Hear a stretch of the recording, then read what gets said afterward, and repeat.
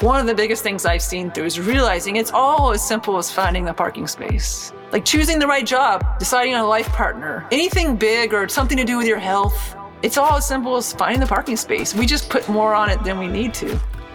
I'm Al Kenny, and along with my co-host Mark Bilby, this is the Live Into Your Brilliance podcast, the place where we shine a light on the truth of the human condition and blow up the illusions that get in our way. Brother, we got a special guest with us today in the form of Kristy Halvorsen. Kristy has been a friend and has been my coach for the last number of years. She is one of the coolest people I know and who has so many insights around this idea of the best news we've ever heard. I will let Kristy tell her story. I think about part of what makes Kristy such a wonderful person to have, not only in this show, but to know is she is would call herself a nomadic world traveler. And I'll let her explain how she coddywamples her way around North America and the world. She's a coach, author, speaker, former firefighter, an all-round great person. So Kristy, really big welcome to our little podcast. Oh, thank you. I'm really excited to see where we go. I'm excited to be here. So thanks a lot. Yeah, so are we. So are we. Well, where we would love to start, we've kind of got two things that we're intent on doing in this conversation. Myself and Billows have been having this kind of over and back between ourselves every week. We talked in our last episode about the best news we ever heard, and we want to share that with as many people as we can. And then the second thing we wanted to look at is, what are some of the illusions that we've seen or have blown up that we want to kind of bring onto the table. So I'd love for you to maybe just share a little bit about your story, how you came across this best news that we've ever heard, how you describe it, and we'll kind of riff off from there, if that's okay. Yeah. After kind of getting to this realm of coaching and talking about all this cool stuff, which we're referring to as the best news we've ever heard. Before that, I was just a regular old person. In fact, I was an engineer, and I wasn't too into spirituality or self-improvement or any of that. So what's fun is I kind of came in blind and kind of by accident, and I had really no reason. I wasn't really looking for much, but what happened was how I found this understanding was a friend of mine told me about a book, and I wasn't a really big reader either. And he was just like, "Hey, I read this book. I think you should check it out." And it was The Inside Out Revolution by Michael Neal. And he told me about the book, and it's one of those things somebody tells you about a book, and you're like, yeah. Well, at some point later on, I bought it on Kindle. And I went back years later and checked the date I bought it, and a lot of stuff happened really quickly after that. But I bought it on Kindle, and someone that doesn't read much, I read the book over a weekend. And so I read it on a Saturday and Sunday. And then Monday morning, this was all back in late summer of 16. Monday morning, I had a coaching client, and something popped in the call with my client. And I realized that I had been living in my own lies, my own made up stuff for most of my life. And my client, funny enough, was professing her love for me and telling me how much her family had loved me. And I'd lived most of my life thinking that I was unlovable since I was a kid. I just had some stuff happen in my childhood, and I'd made a promise, which I kind of forgot about when I was really young, that I'd never say I love you and never love anyone. And kind of a byproduct of that, which I hadn't realized, was I really didn't think I was lovable. And so I read The Inside Out Revolution and started seeing through thought and thinking. And then here I have this client the next day professing her love. And then on top of that, which I was like, come on, stop BSing me, stop brown nosing, whatever. I didn't believe her. And then she started saying how much she could tell I loved her and her family. And I was thinking, I don't love anybody. What are you talking about? I mean, I care about people. I want to help people, but I don't love people. And suddenly it all hit that it was all made up. That I actually did love people, and that people actually did love me. And I've been living in this illusion for 2 decades or more. And I got off the call, and my heart was racing. My watch was saying my heart was sustained at 120, and I'm sitting in my office, and I was going through fits of doing the most work I could ever imagine, just getting stuff done, and then just crying. I called my coach at the time. I was like, what the heck's going on? And he kind of, he wasn't familiar with this understanding, I don't think so much, but he knew something big had happened. And so that was the beginning. And my whole life was different after that. And again, we realized I read the book Saturday, Sunday, and this was a Monday. And later on, I ended up working for Michael Neill years later. And so I wanted to go back and see when all this happened. And I looked and I subscribed to his emailing list in November. So it literally took me, and this reading the book and everything happened in August. So it took me a few months to even look into what all this stuff was. But November, December of 2016 is when I was like, there's something going on here. I want to see more. And so I started dabbling in, reading more, taking a few classes, going deeper into this understanding. And November of 2017, a year after that, is when I hit the road and became the, quote, nomadic world traveler, quit my job, sold all my stuff. And I tell people it's like I went on a walkabout, like they're Aboriginals, but kind of a modern day walkabout. And I didn't know I was sending myself on a walkabout. I just thought I was going on a really cool adventure. But I had a fledgling's knowledge in this stuff. And I took that on the road with me. And that was the big experiment. Can I live by wisdom, by following my heart and nothing else? Can I not know where I'm going to live or sleep tonight or tomorrow or next week and just wait until I know, follow my nose in everything? And so it kind of feels like the life kind of got to take hold of me. And through experience, I saw so much especially that next year, but in the next few years. And I'm still seeing more and more through this lifestyle. So in a nutshell, that's how I fell into this, and that's what happened. And yeah. That's amazing. What I'm really curious, between, did you say it was August? Was it August and November? Yeah. When you first had that experience, what happened in those couple of months? Did it kind of take time to settle in? How would you describe what was going on kind of immediately after kind of seeing that you, as you said, you were living in your lives? It's hard for me to remember, but I remember it being really nice. There was just a lightness to me. And I'm not even sure if other people even noticed the change so much, but there was a real lightness from me there. And I remember just being really super curious, and I literally had not said the word love in more than 2 decades. I didn't say I love you. I didn't even say I love your sweater. I didn't say love was not part of my vocabulary. And I don't remember specifically, but sometime, I don't even know if it happened within those couple months, but I started trying to say it more or at all, and I remember trying to reflect love back on myself. That was a part of it too. There was so much that I didn't even know I was doing. I didn't know I thought I was unlovable. I kind of forgot about the promise I had made not to love people. And I remember at one point, I don't even know why, but I remember feeling love. I can't remember what for. It was someone else or something. And then almost taking it and reflecting it back, throwing it back on myself and feeling that love for me. And it was just mind blowing. So it was I don't know, it's hard to explain. It's hard to remember the whole thing, but I know in those couple of months, I was just kind of playing, I think it was almost my engineering part got a hold of me too. I was experimenting with stuff, just playing with how things felt and how to be different. But yeah, but it wasn't I wasn't out there trying to figure anything out. It was just kind of I was almost like a little kid in a sandbox, just kind of playing with this new thing I found. And that was pretty much all there was to it. And I think the really big stuff started happening later on, for then. That's why I didn't even know who Michael Neill, the author of the book. That's how I found it. It was I picked up the book one day a few months later and I was like, who is this guy? And I Googled his name. It wasn't a big deal, but it was a big deal. That was the feeling I had.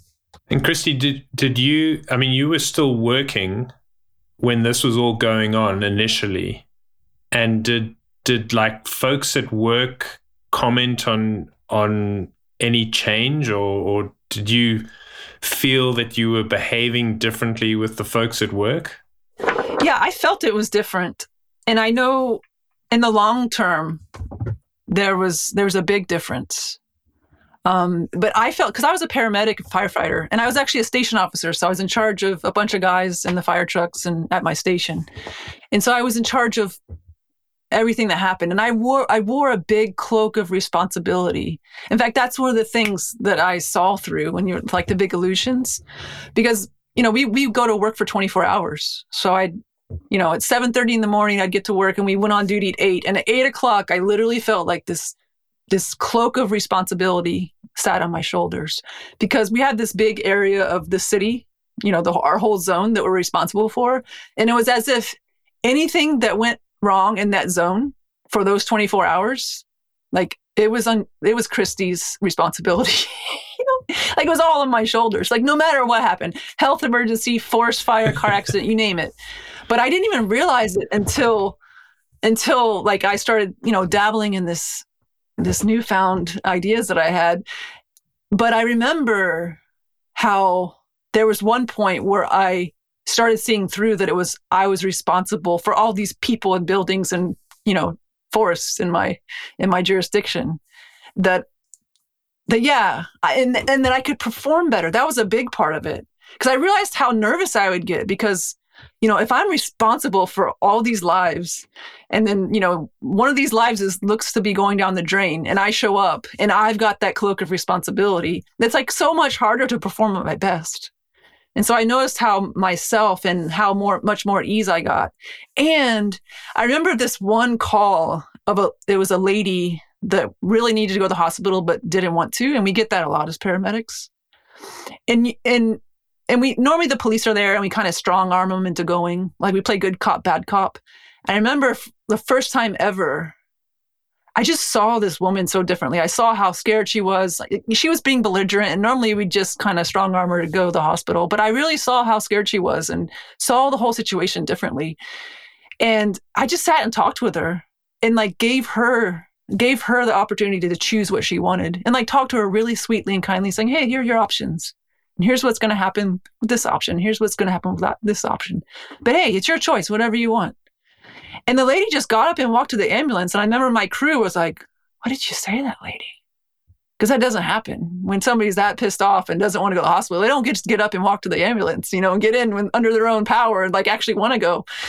And I was like, wow. Like, I'll share when we get back to the station. I don't know what happened, but I kind of told her she was free to do what she wanted. I gave her options and she picked to go to the ambulance. And they were like, even the cops there, I remember, were like, what did you say to that woman? Like, because I kind of started seeing how, like seeing through everyone's illusions, seeing how, like when someone's got their heels in the sand and don't want to do something, like they're just as scared as anybody, like there's more to it. So yeah, it really affected my work. And honestly, I wasn't having a great time at work. Once I got promoted, like I was in a fire department where it was kind of a good old boy fire department, and everybody loved me as the kid sister. But then once the kid sister, we call them bugles when you get the rank, and now you're in charge. A lot of the guys didn't appreciate that. And I had a really tough time for many, many years. And those last couple years after I had seen and knew what I see and know now, it just got so much easier. Like I literally left the fire department, like wondering if I was making the right decision. Whereas years earlier, I couldn't wait to run away. And I fell back in love with my job, and the guys at work, like we all fell back in love with each other. It was incredible. Those last couple of years were incredible. And it was all because I really truly believe all because of seeing through all this made up stuff that was just made up.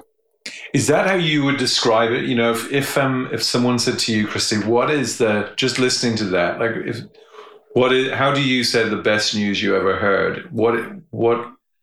How would you sum it up? Just because I'm kind of curious to hear that in your words. It's hard to sum up. Like that's one of those things like we can sit for hours, but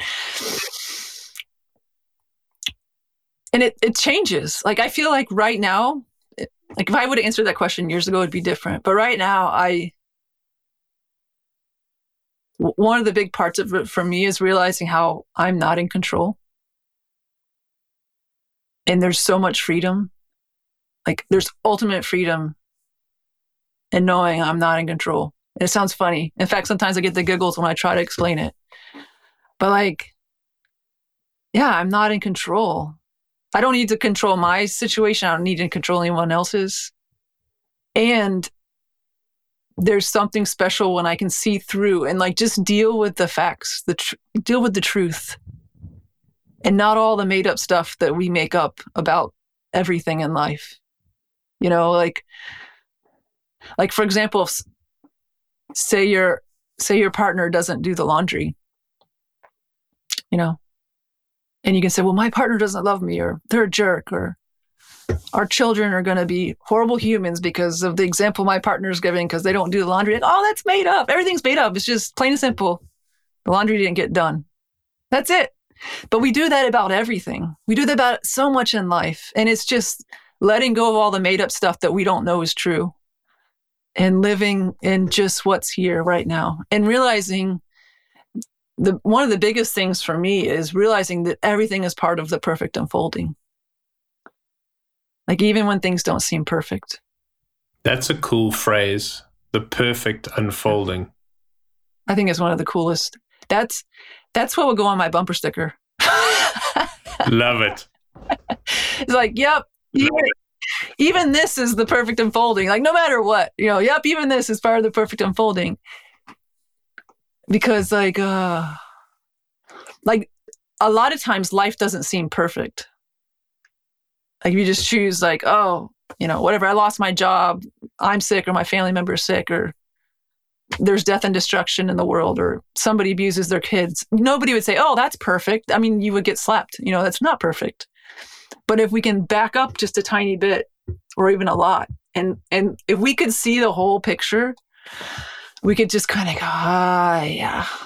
yeah. It might not seem perfect right now, but it is a part of the perfect unfolding. It makes life so different then. We can just kind of roll with the punches and just be like, I don't know why this is happening, but hey, even this is part of the perfect unfolding. I was really taken by when you said kind of this idea of giving up control or seeing that you're not in control. Is that because to your mind that everything's unfolding exactly as it's going to do, and you're going with the unfolding versus trying to wrestle with it and trying to, you know, maneuver it? I would love to hear how those two things tie together, if they do tie together, how I'm hearing you to say it. Yeah, no, good catch. That was a really good catch. Because yeah, so I think it would be fun when you were talking. I was like thought of the metaphor. So start with that, and then we'll talk about it. Is, you know, a lot of people say, "Oh, just go with the flow," and I imagine like going with the flow is like being a leaf in the river, or being on a kayak, and like instead of paddling upstream against the flow, you kind of paddle with stream. And that's how I used to see it. Was like, oh yeah, I'm going with the flow. But what I'm talking about, it's more of like we are the flow. Like we're not a leaf riding the currents of the river, and we're not on a kayak paddling with the river. We're the water. We're the river itself. And there's a part of that, like I saw this once when I was visiting one of the national parks with a big waterfall. I've been to so many, get them mixed up. I think it was Yosemite. There's a massive waterfall. And I remember imagining like going over the edge like they used to do in the old days in a barrel, or even as a human, like you would die. Like it would be scary to come up to that waterfall and think of tumbling over. But if I realize I'm the water and water can't be hurt, like I would be hooting and hollering and like, I can't wait to go over this waterfall. Like it would be so much fun, you know? And that's how I kind of feel. And this is a deeper conversation, because most people are like, yeah, but you're not a drop of water. You're a human and you can get hurt if you fall off a waterfall. I'm like, yeah, of course, that's true. But there's part of me that can't get hurt. Like the essence of who I am can't be hurt. And one other thing that came, I feel like this is a roundabout description, but one other thing that came from this is like no longer living in any kind of fear. And the freedom that gives us to live if we don't have fear or worry or whatever you want to call it. because like I'm not even afraid of dying anymore. Like I'm not going to volunteer to get eaten by a bear or fall off a cliff. Like I'm not going to just go run out and try to do that. Of course I would try to live, but like I'm to the point to where I'm like, man, if this life ends tomorrow or in a week or in a year, like I'm okay, man. Like really, I'm like, I feel like I've got more than I ever could have bargained for already. And yeah, I have no idea what happens after we die. You know, that's a big question that people have been asking for millennia. And it's kind of cool that there's this big secret and none of us get to know for real. You know, we can hear stories of people that have happened in there, but none of us have the answer. Who knows what's going to happen? So I'm not going to make up that I know, but I really have this feeling deep inside that there's this part of me that can't even be hurt by death, you know? So like, if I can't be hurt by death, I can't be hurt by some bad news at work, you know? And I'm not in control. I get to just live life. And it's kind of like the firefighter example. When I was really nervous and thought I was responsible for everything that happened in my zone, like work and life was stressful. And I didn't get to perform at my best because I was thinking so much about everything that could go wrong and how good I wanted to be. And when I can just let go and be like, man, I can just live and I can just follow the tickles of my soul. And like, it's so much simpler and easier. And actually I get a lot more done too, you know? And I have permission to relax and do nothing when I feel like it, because that's the part of the perfect unfolding too. Like, there's just so much freedom in knowing I am a part of the river. I am the flow. And I can do inside that, but it's more about who I'm being and how I'm being. Does that kind of answer your question in a weird way? Yeah, very much so. Bill, as you were about to say something before I interrupted you. Yeah, I'm just intrigued, you know, and it's something that I am sort of constantly catching myself out on, which in a good way, like but this idea of kind of being aware and doing the observing from what I call like the lazy boy of your consciousness. So like you're in when I'm in the flow, like I'm sitting in that lazy boy and I just feel it. I just feel part of everything, and you're able to catch yourself almost immediately when you start to latch onto the wrong type of thinking, or you get caught up in all sorts of illusions. But I was just wondering, like, what led to the nomadic lifestyle? Like, where were you? Like, were you in the lazy boy one evening and you just suddenly thought, "Damn, I'm going to hit the road. Like, I'm done with this EMT nonsense. I'm hitting the road." What happened? Well, you know, that's why I say it's all part of the perfect unfolding, because this idea popped up. Well, I always had this idea as a firefighter, because your work is so hard and so dangerous. You get to retire really early with a really good pension. And so I knew when I turned 52, I could retire with a 6-figure pension. Like, that was a given. And like, of course, this was my dream. Like, yeah, when I turn 52, I'm going to say sayonara and just travel and see the world. And then work started getting hard. Like I said, when I first got promoted, there was like harassment and stuff happened, and I was just like, this isn't fun anymore. And then the coaching thing, I don't even know where that came from. I mean, I'm an engineer firefighter. I'm not into like talking about feelings and crap, you know? So like a lot of people are like, how did you fall into this? And I'm like, I don't know. I didn't even know what a coach did. It was the weirdest thing. I had no idea what a coach did, and I knew I wanted to be one. And I actually I had a friend that had a life coach. I said, can I hire your guy? I'm going to school to be one, but I kind of want to feel what it's like to be the client before I go to school and learn about it. And so it's just one of those weird things. I really my whole life, I've just followed these weird nudges. And that's how the coaching thing came in. And so I'd gone and got my training in coaching, and I was still a full-time firefighter, pretty much just doing this for fun.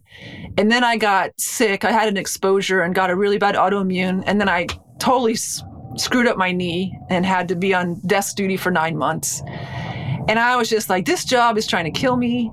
And I don't know if I'm going to be around at 52 or if I'm going to be able to have fun by then. I'd rather just do it now. And all of a sudden it all came, like all the puzzle pieces were like floating and they all just settled. And I was like, oh my gosh, I love this coaching thing. I could do that. Like I could leave early. Yeah, I won't have a pension, but I could afford things for myself. And like it all just came together. And so in 2015 is when that happened. And I made a 5-year plan and drew literally the Post-it notes and columns of everything that had to get done and timelines. It was like an engineering graph of my life for the next 5 years. And I knew by the end of 2020, I was going to be on the road. That's just what was going to happen. And then, you know, what happened in 2016 and 17. And by that point, I stopped looking at the map. And then some really big things happened in my life in 2017. And I just hit the road. Like it all happened within 2 months' time. And what was nice is because the parts of the puzzle had been falling into place, but it happened 3 years before I thought it would. And it literally was something I thought would happen in the future in August of 2017. And by November of 17, I'd sold everything I owned and was on the road solo. And that was never anything I would have planned. It just happened. It showed me how even all that, the really tough times at work and the really awful stuff, I would have, if I had another career or another choice, I would have wove the white flag and went on. But I kind of had to stick through it. And as hard as that was, and that was one of the tougher times I've ever had in life, like that was part of the perfect unfolding. That had to happen for me to sit here and talk to you right now, you know? So, but yeah. So that's kind of how it happened. Elle and I talk about this a lot. You know, it's just taking that first step from that place of awareness, following that first insight. And that's all you have to do. And then when you're there, take the next step. And don't get lost in the thinking of it. If you're going to get lost in anything, get lost in the feeling of it. But don't get lost in the thinking of it. Just take the next step. And it's truly amazing. I mean, the acceleration from learning what you learned or having that understanding to where you got to months later is pretty remarkable. I mean, that's got to be one of the greatest examples of somebody just going, this feels right. And I'm just taking one step. Exactly. And to me, a big part of that is like, we've been taught, we know to like plan our steps like I did. I have pictures of this plan I had. It literally took the whole wall. It was like 6 feet tall and I don't know how far across, and just a humongous engineering timeline of my life. And I remember one of the very first things that came out of order was my big, humongous truck. I have this massive truck that probably wouldn't be able to fit down a road in the UK. And I knew I was going to buy this truck in like the early 2020 was my plan, you know, and the truck dropped into my life. And not long after I read the book and all that, it was like September of 16, it fell into my life. And I was just like, no, on the timeline, that's 3 years from now. You know, like, no, this is not right. But it was too good to be true. I literally bought a one-way ticket to Cleveland. If you know where Cleveland is in the U.S. from South Florida, it's a long ways. And my truck was in Cleveland. It was the exact truck I would have bought. And I bought a one-way ticket to Cleveland. And the day before I was supposed to fly out, I was just like, what am I thinking? This is stupid. And thankfully, I had a coach at the time. I called him and I was like, am I nuts? What am I going to do? I don't even know where I'm going to park this thing. And I'm not going to leave for 2 years. Why am I buying this stupid truck now? But it was all my thinking about it. Like my heart knew fly to Cleveland and buy the truck. That's why I bought the ticket, you know? Like I'll figure the rest out later. But then my brain is like, are you stupid? Like what are you, a farmer? Do you need a truck that big right now? No. Like what are you doing? You know, this is 3 years too early, you know? Like, where are you going to park the thing when you're going to your business meetings? Like that, my brain was doing that. But it's just proof that, like, we've got to let go of the idea that we've been taught our whole lives that you make a goal and then you plan the steps. Because life is going to surprise us. Like, it's beyond our grasp. It's beyond anything we can imagine. You know, like, Like that truck arriving the way it did for the price it did and the perfect way it did, it was beyond my imagination that something like that could happen. But life was like, no, like life's tapping me on the shoulder. Like, no, you just thought you knew the next steps. I just thought that was 30 steps down the road. And life's like laughing at me saying, no, the truck's here. What's wrong with you? Go get it. And so I did. Like, I'm so glad I didn't cancel that flight. That was the first step that was out of order that I was like, wow, I can just listen to my heart in this way too. I love it. I think, I love that as well. When you say that, for me, it makes me, because everyone, when they think about a goal or a dream, they love to put it, we all been raised that way, put it out in front of you on a timeline as a place to get to. Whereas like for me, it's starting to become clear it's a place to come from, like a dream or a vision it's alive in us. And I'm curious what you both think to this idea. But it's almost to me like when we give up on resisting it to me that when we give up on either resisting it or give up on the idea that it's ours to make happen, the moment we do that, if you want to call it, the universe comes into play. It's like the universe is like, oh, okay, you've given up resisting, so that's good. Now we can, if there's a we can work our magic. And it just seems uncanny how often that happens. And yet, like, maybe that's one of the biggest illusions and one of the toughest ones to give up on is this idea of you've got to know before you go. Like it's up to you to figure it out versus being able to say, oh, I don't have to do that. Like I can be excited about anything. And if I move to do something, I can go in that direction and see where it leads. But that, that's, I'm curious. I've got a second part on that, but I'm really curious what you both think of this idea of it's the bit we've got to do is actually stop resisting, like almost stop trying to figure it out and allow our dreams or our whatever is alive in us just to come through. And that's it. I don't know. That's kind of how I'm seeing it at the minute. So I'm curious what either of you would say to that. Well, I'm just going to riff off of what you said right at the beginning is because I feel the same way. I get like super excited and I'm not even a nomad. Like, I might be a nomad one day and cruising around in my camper van or my Airstream. But I, when you stop resisting and you just go with that flow, life becomes exciting. Like it becomes one miracle, one amazing insight after the other. And it becomes like this for certainly what I've experienced is this constant sense of gratitude because it is like wonderment happens. And so, the more you trust it and the more you just go with it, the more exciting it becomes. And then everything else takes care of itself. Like, what Kristy said, it really resonated with me. It's like you actually get more done. You get more done. You see more stuff. Your senses come alive. And it's I think that is the gateway, Al. I think that is the one thing that the universe is just kind of sitting there waiting for you to do is just to stop resisting. Because as soon as you do, you fall forward into wonderment.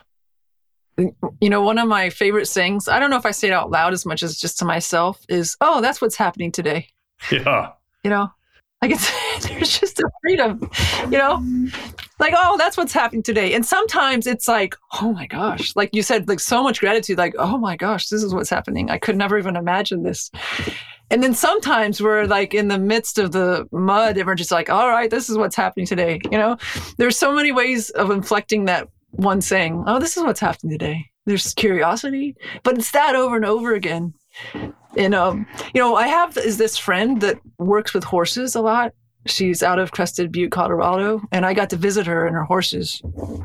And And she was just sharing with me, actually a group we were in last week, about how horses, they don't understand resisting.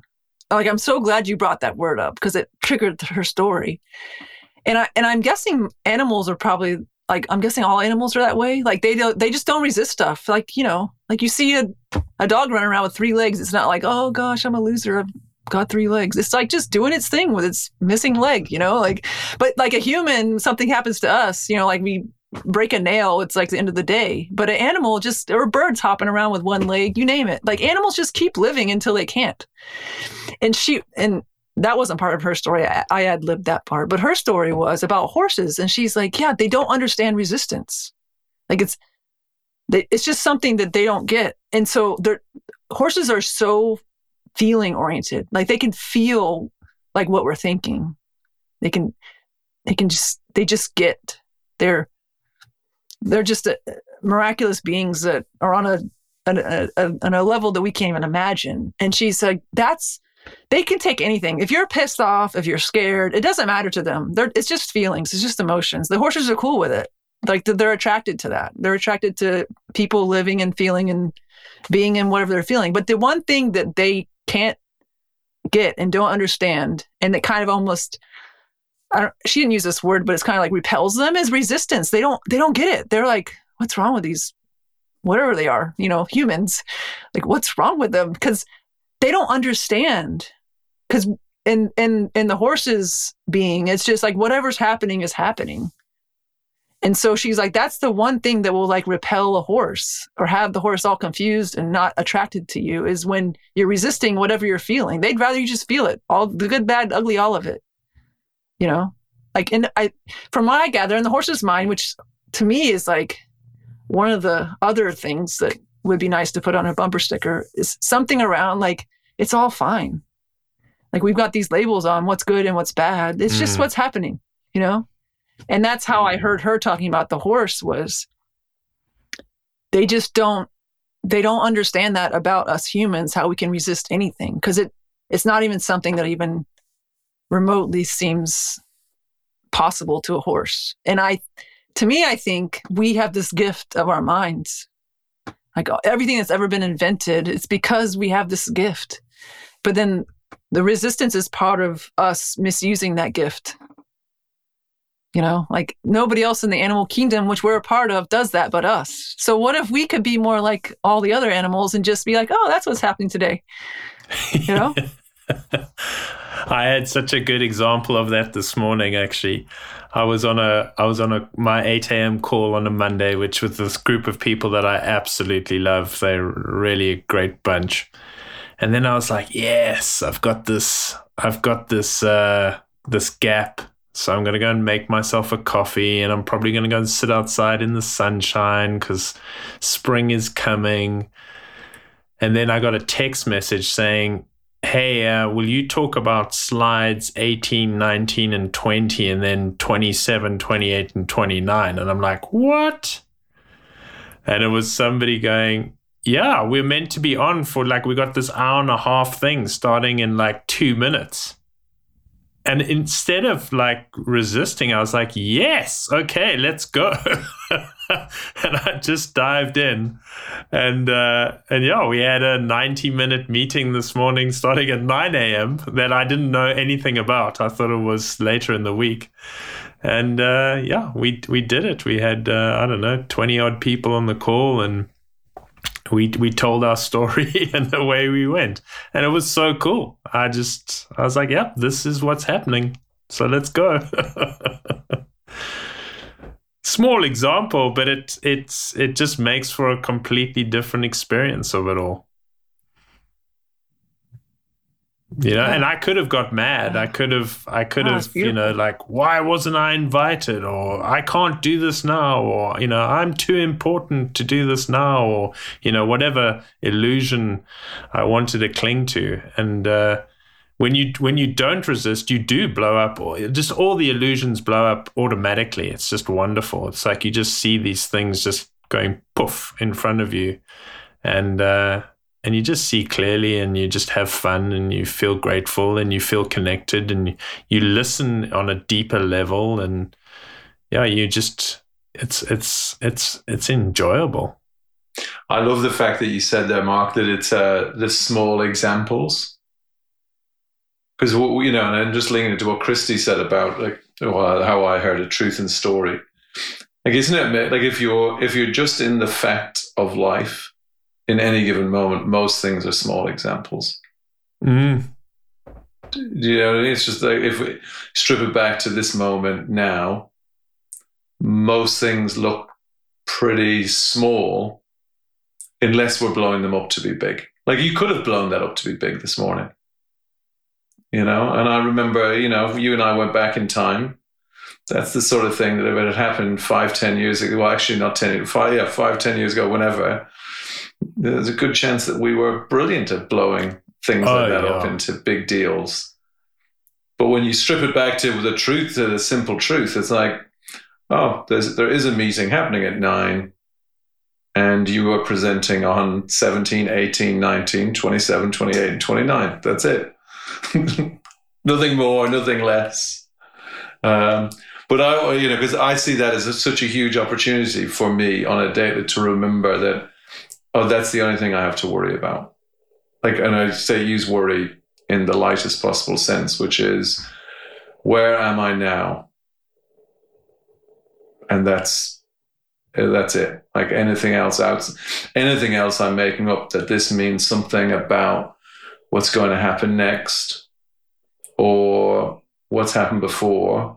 Like then I'm in story. I remember, Kristy, in when we were having a coaching session once, and I was talking about something in the past, I can't know what it was, and Kristy just went, "Oh well."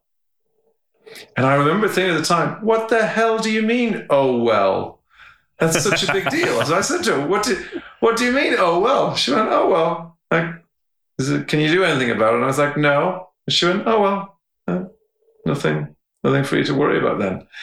And it was like it didn't kind of register for a while, but then it sank in, because about 6 months later I realized that I was kind of oh welling again. I was like, oh well, it had kind of dropped in to that.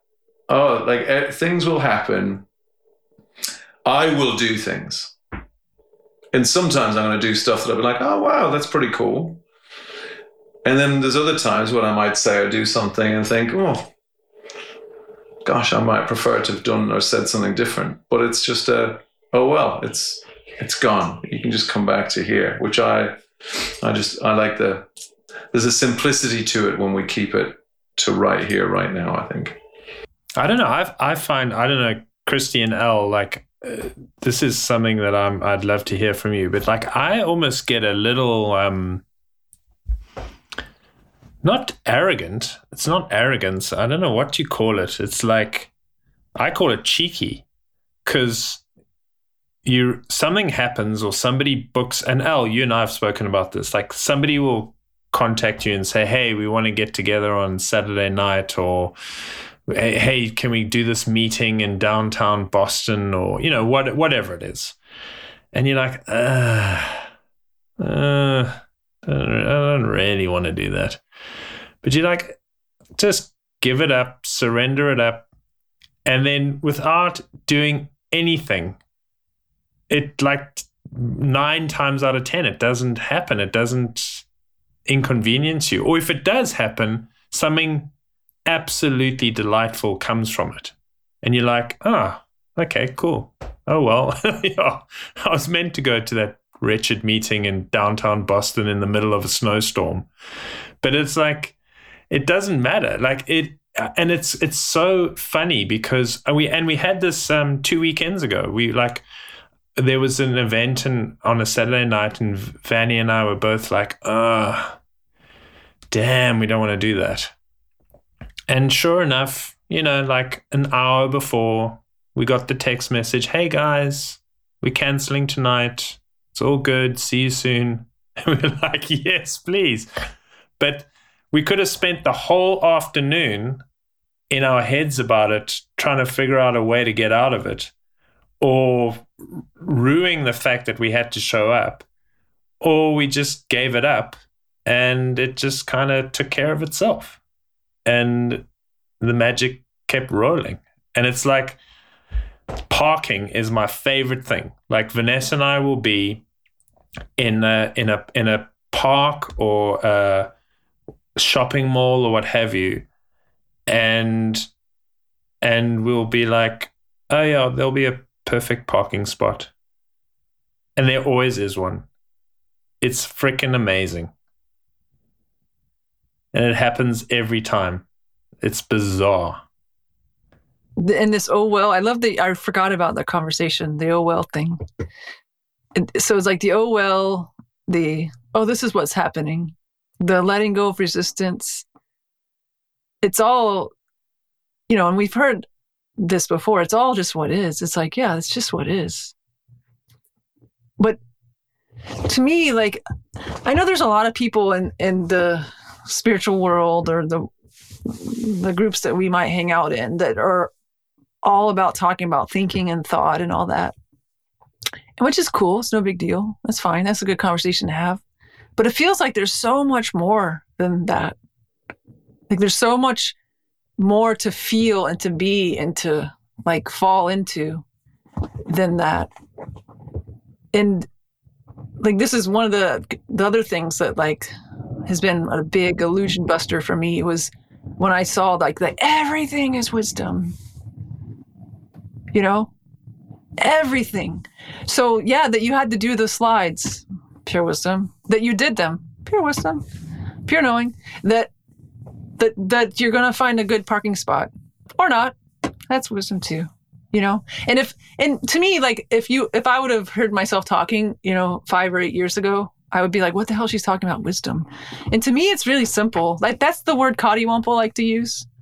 I like to use that word because nobody knows what the heck it means. And so it doesn't mean anything to them, but it's the same thing. Like it's following, I like to call it the tickles of my soul, because like when you're looking for a parking place, you're like, oh, I'm going to find one.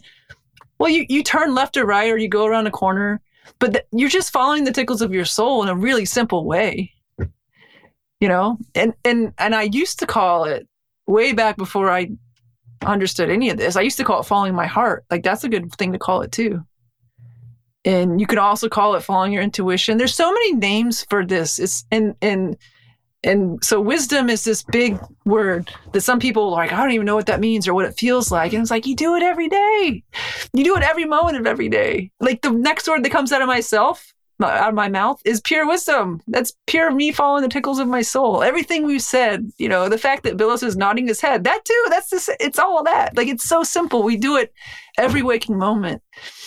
And if we can realize that even the decisions that look like hard decisions, like no matter which choice we make, like I love the find the parking spot example, because when you're driving around looking for a parking spot, there's so many times where you can choose right or left or straight. You're constantly like right or left or straight. I don't know. And you don't know where this parking spot is, but something has you turn the wheel one way or the other, but you don't have much on it. You're not like, oh God, what if I turn right and the right answer was left? Like the day is going to be done, but that's not how you feel when you're looking for a parking spot. You're just like, oh, I'll take a right. We'll see where we end up. And if there's no spaces there, I'll take a left next time. It's no big deal.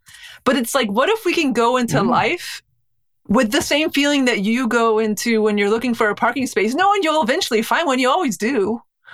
Like, what if we can do that with everything in life and have the same, like, simplicity, like nonchalant feeling, and just turn the car wheel whichever way we turn it. Like wisdom isn't this big thing where angels start singing from the heavens. It's this little thing like finding a parking space. Like what if everything was as simple as that? And that to me is one of the biggest things I've seen through is realizing it's all as simple as finding the parking space. Like choosing the right job is simple as finding a parking space. Deciding on a life partner, you name it. Anything big or something to do with your health, it's all as simple as finding the parking space. We just put more on it than we need to. Well, Al and I talk about it being like your internal GPS. It's just always on. It's always there. It is what makes you turn right or left or go straight and it's just trust the GPS. It's cool. You'll find the parking spot. You'll find the right job. Well, I was just thinking, it's like when you bring it back to that, the perfect unfolding. Even when you miss your turn, it was the perfect unfolding. Even when you ignore the GPS in a second, it's the perfect unfolding. Like it's the, you know, and again, Kristy, you've said this to me numerous times. It's that like it's seeing that you can't get it wrong. Like there's no getting it wrong. It's just left, right, straight, reverse. There's no wrong. There's just this journey. And yeah, I have a feeling that is something that it takes. Either you can sometimes, I guess, you see through it in an instance, but I know for me it took time, and it's still taking time to see the deep truth in you can't get it wrong. And the reason why that feels so important is because when you know that you can't get it wrong, you stop trying to get it right. And then when you give up on the idea of right, wrong, then everything, there's more ease. There's more ease. And I think, you know, if I could, that's probably the biggest shift for me, I think. If someone said, you're doing more or less than you did before, I'd be like, well, sometimes not. But in general, it's whatever I'm doing, it's with more ease. There's an easiness to it, whatever it is, when you don't have as much on it. And that's where, Kristy, I think that's where you were pointing when you said, and you get more done. It's like to me, it feels like you get more done because there's not as much on it. It's just, well, you move from one thing to the next thing and with ease and a bit more grace, and you don't have as much, there's not as much grit in the system. I mean, it's like the system isn't as clogged up with thinking to kind of slow you down. And it feels like all of this, there's like a catch-22, because people could listen, me included, if I was listening to this, 5 or 8 years ago, I would be taking notes and saying, oh, I just have to say, oh, well, more, and I'll get more done. But it's like, but there's a catch-22 because it's really being okay with anything. And like I've relaxed more in the last several years than I ever have. And I still sometimes, because I was always the overachiever, the straight A student, the all-star athlete, like when I did something, I did it the best. And that part of me is still sometimes in my ears saying, what the hell are you doing? You're not doing nothing. You should be doing something. But it's even the gentleness with that. Like, no, I'm just relaxing. Like the tickle of my soul right now is to lay in bed. And then giving myself the chance to do that. And then, yeah. So it's like, yeah, it feels like in the end, more stuff is getting done. But it just is for me and for anyone else listening. But there's like, that's not the reason I'm doing it. It's just living. And it feels to me like the only way you can really let this sink into your bones is to experience it for yourself. Like there's no like, you need to go read this book or study this. There's like, go try it out. Like, and you can start small. You can start with trying to find a parking place and be like, what if I can't get this wrong? What if I could just be happy-go-lucky? And you could start small, but just go and let yourself like experience what we're talking about in real life. And experience is not in your head. It's like literally like falling into life and living. That's the fun part. It's just, you get to go live this, whether you're at work or at home. And people think, oh, but you're in a trailer. You can travel anywhere in the world. You get to practice this all the time. No, you don't have to move a muscle. You could sit in the chair you're in right now and do what we're talking about. And you can get up and walk wherever you want. You don't have to travel. You don't have to move your home. And what's nice is so many people have said that about me. Well, almost a year and a half I spent relatively in one spot. And so many people were like, oh my gosh, that must have been torture. And I was like, no, actually it wasn't. I got to hang out in this little redneck podunk town in Florida with not much going on. Al knows, he's been there. It's hard to find a restaurant. So there's really not much going on at all, unless you like to play golf. That's about the only thing they got going on there. But like, I was gonna say, you got to be a golfer. yeah. If you want to go to the really country club, but yeah. So now it's fun because I get to say, no, I sat in this small podunk town that had nothing going on and was as happy as a clam. Because you don't have to have the quote freedom to live your life anywhere to do this.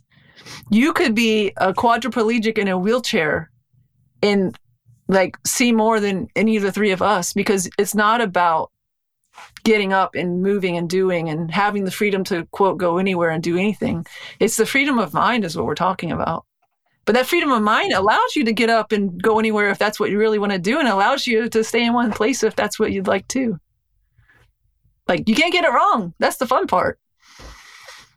I loved your word fearlessness. I think for me, that is the most wonderful, liberating label out there. Because when you know what it feels like, and again, you're not thinking about it, you're just feeling it. But that utter sense of fearlessness it makes you giddy. So, Kristy, you've hinted at our question about the bumper sticker. So you've mentioned a couple of ones that you think, but you've got to pick what would be. So to round us out, the question is, what would be your bumper sticker for life if you could design the ultimate bumper sticker? What would it be? What would it say? Oh man, I thought I had an answer, but now I don't know.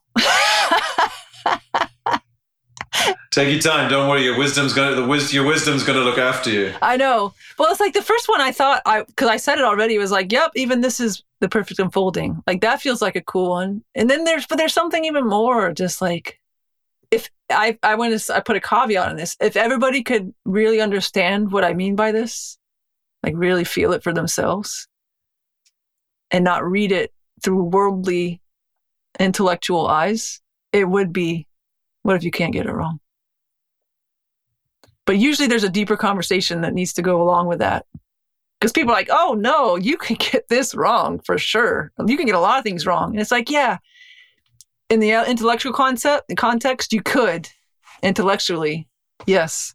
But from the space that we're talking about, that's the biggest question. What if you couldn't get it wrong? What then? There is no wrong. What if you can't get it wrong? Kristy Halvorsen, bumper sticker for life. And the perfect tee up for part 2 of this conversation when, if you're up for coming back in, because I think that even that sounds like it would be a cool follow on if you're up for it at some stage. Oh, for sure. Always. Thank you for joining us. It has been a blast, and everything we were hoping for and more. So a lot of gratitude for you to come and hang out with us and this conversation. It's been really cool. Anytime. I'll come back. This was fun. Yeah, please come back. Please come back. Thank you. Well, that wraps up then this episode of Live Into Your Brilliance, and we will look forward to chatting with everybody in the next episode.